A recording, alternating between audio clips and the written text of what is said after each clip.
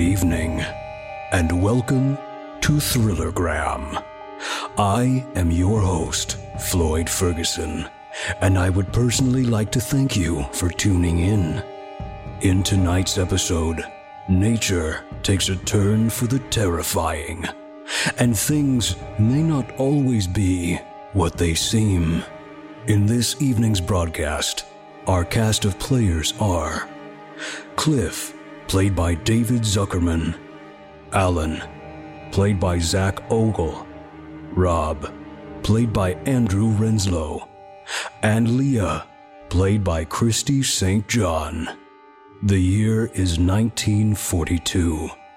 The Second World War is at its height, and tensions are only rising between enemies. But our story begins far away. Very far away. A secret military outpost near and close to sits idly by in the Alaskan wilderness, gathering seismic information. Inside are Major Cliff Harrington, Private Alan Carter, and Officer Rob Custer. All right, let's get this over with. You two can't seem to get enough losing in. Shuffle up and deal. It's the only thing we can do in this hellhole. Not our fault we're not gamblers. Speak for yourself, kiddo. I'm just getting warmed up. I've told you before. This is an important outpost to fight against the Reds and keep the rest of the country safe. Please, this is the island of misfit toys. And look at us. We're the G.I. Joes who just can't really be fixed. Rob. With all due respect, Major. Just telling it how I see it. Well, my assignment ends in 3 months anyway, so I can go back home and stop losing all my money to you. What the hell? How's that possible, sir? We're in the middle of nowhere. This property is a U.S. government facility and you are trespassing. Now, did you hear what I just said? Entering through the horrid blizzard was a woman, half the size of all the men. She stumbles in, unwrapping her gear and dropping her bags. The soldiers stare in confusion. Hello. Wow, it's cold out there. I'm Dr. Leah Monroe. Which one of you is Major Harrington? That'd be me. Mind explaining what you're doing here, Doctor? You should have been informed of my arrival. My department has been in contact with you for some time, yes? It has, but transmission stopped a few weeks ago. We assumed you weren't coming. Odd. Nonetheless, I am here. You should have all been briefed on my assignment. Yeah, we are, tour guides, while you play with your little science toys and take pictures of the wilderness, right? To take seismic tests and survey the land around the outpost, specifically looking for energy anomalies. That's what I said. Well, boys, you know the drill. Show her around, help her with her research, keep her safe. Safe? Is it dangerous here? Ma'am, if you only knew. Dr. Monroe made herself at home, unpacking, setting up her equipment, and settling into the small outpost. She could already tell this was going to be a long and strange assignment. Up and at 'em, we only got 4 hours alive today. Ugh, smells good, Major. Sir? Where's the doctor? Probably still sleeping. Doubt we're gonna get much work done if she's gonna need all that beauty sleep. Dr. Monroe suddenly enters from outside. Strangest thing happened out there. A flock of birds were just flying in the sky in a perfect circle. Dr. Monroe, you're up early. Yeah, I wanted to get an early start and set up my equipment. The more energy readings I can get, the better. Energy readings? It's no secret, Alaska has some of the strangest seismic and energetic activity in all the U.S., Private. Haven't you heard of all the stories coming out of this place? Main reason the Ruskies have such a hard time coming through is they can't make it. Their equipment stops, their soldiers die, and their planes, disappear. I thought those were just stories. Well, Private, stories come from some sort of truth. That's why I'm here. Private Carter had been raised on stories of strong men and soldiers with super serum. Nothing akin to what he would soon learn. Outside, he assists Dr. Monroe with her work. Yep, just stand that up there. This good? Just like that.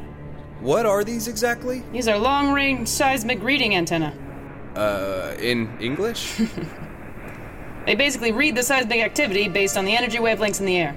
Oh, yeah. Okay, yeah, much clearer. Got it. Yep. Oh, there we go. Look at that. Whoa, what are all those squiggly lines? Those lines are fluctuating energy signals. I've never seen them this active before. Something overhead flies past them. Jesus, what is that? One of yours? No. Alan looks up into the sky with confusion. A plane? From where? They're in the middle of nowhere. The daunting thought of it being an enemy fighter dawns on him. He rushes back into the outpost. Sir, there's a... Whoa, what's got your panties in a bunch? Oh, God. There... Now calm down, Carter. What is it? There was a plane that flew overhead. Did you not hear it? What? That's impossible. We're nowhere near our flight path and nothing's pinged our radar. They look to him with confusion. Just a really big bird. What? No, it wasn't. You saw it. It had flashing lights and that sound it made. That was not a plane, sir. Leah, you saw it too, right? He hurriedly points to Dr. Monroe. Doctor, can you confirm this? I can, but I'm sorry to say it was just a biplane. What? No, it wasn't. You saw it. It had flashing lights and that sound it made. That was not a plane. Well, now I don't know what the hell's going on. Alan, I'm sorry, but it was just a plane. I saw it with my own 2 eyes. No, it was flashing, right? Why don't you lie down, Private? Let me go out and figure this all out. Private Carter enters into his dormitory, confused and shaken. Major Harrington and Officer Carter go out into the wilderness, observing the skies. You think the kid's getting sick? No. I think he wanted to see something to make this place interesting, because all I'm seeing is a whole lot of nothing. They continue their trek through the dark, but as they push forward, they start to hear something. The hell is that? I got no idea. It's coming from over there. Huh, this is one of the doctor's antenna things. Why is it making that sound? What is that? What's that sound? Custer, fall back! Major? Robert, where are you? Major Harrington and Officer Custer quickly found out they very much were not alone in the wilderness. Robert! Answer me, bud! Oh God, what is that? Oh my God! Major Cliff Harrington and Officer Robert Custer were never heard from nor seen again. Their bodies have never been discovered. The next morning, Dr. Monroe awakes to find a peaceful outpost. Major? Good morning. Rob? Anyone here? Doctor. Jesus, you scared me. I'm sorry, ma'am. I just wanted to apologize for the other day. I lost my wits and I shouldn't have said you were lying or whatever. I've just been up here too long and I guess I'm ready to go home. Hey, I really appreciate that. Kind of made me start to think that maybe I was losing it. Any sign of the Major? I'm sure they're out scouting or something. Yeah, probably. If you don't mind, I'd like to get up into the air to do a reading. I mounted one of my sensors to the plane. It looks like you're the only one who can fly me up there. Oh, we really should wait till Rob gets back. He does not like anyone flying his plane. Now, come on. They won't be back for hours, and the faster we get my readings back to headquarters, the faster you can get out of here. Private Carter took off with Dr. Monroe.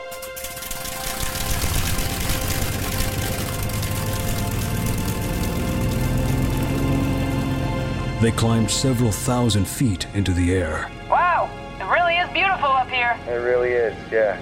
Rob needs to let me take this thing out more. As he continued his flight, Private Carter started to notice strange formations and movement in the clouds.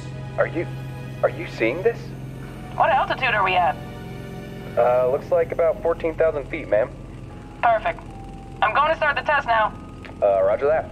And with that, Dr. Monroe started her device. That's weird. What?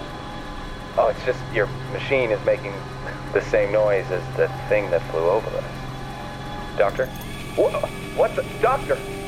As Private Carter looks back at Dr. Monroe, he sees it. Her eyes, red voids, glowing in the darkness. What the, doctor? Private Carter looks forward, seeing nothing. The sky is black. The clouds, black. He is now flying into a zone void of everything. Where am I? What is happening? The energy vortex was just right. This was the only way. Oh, wait for what?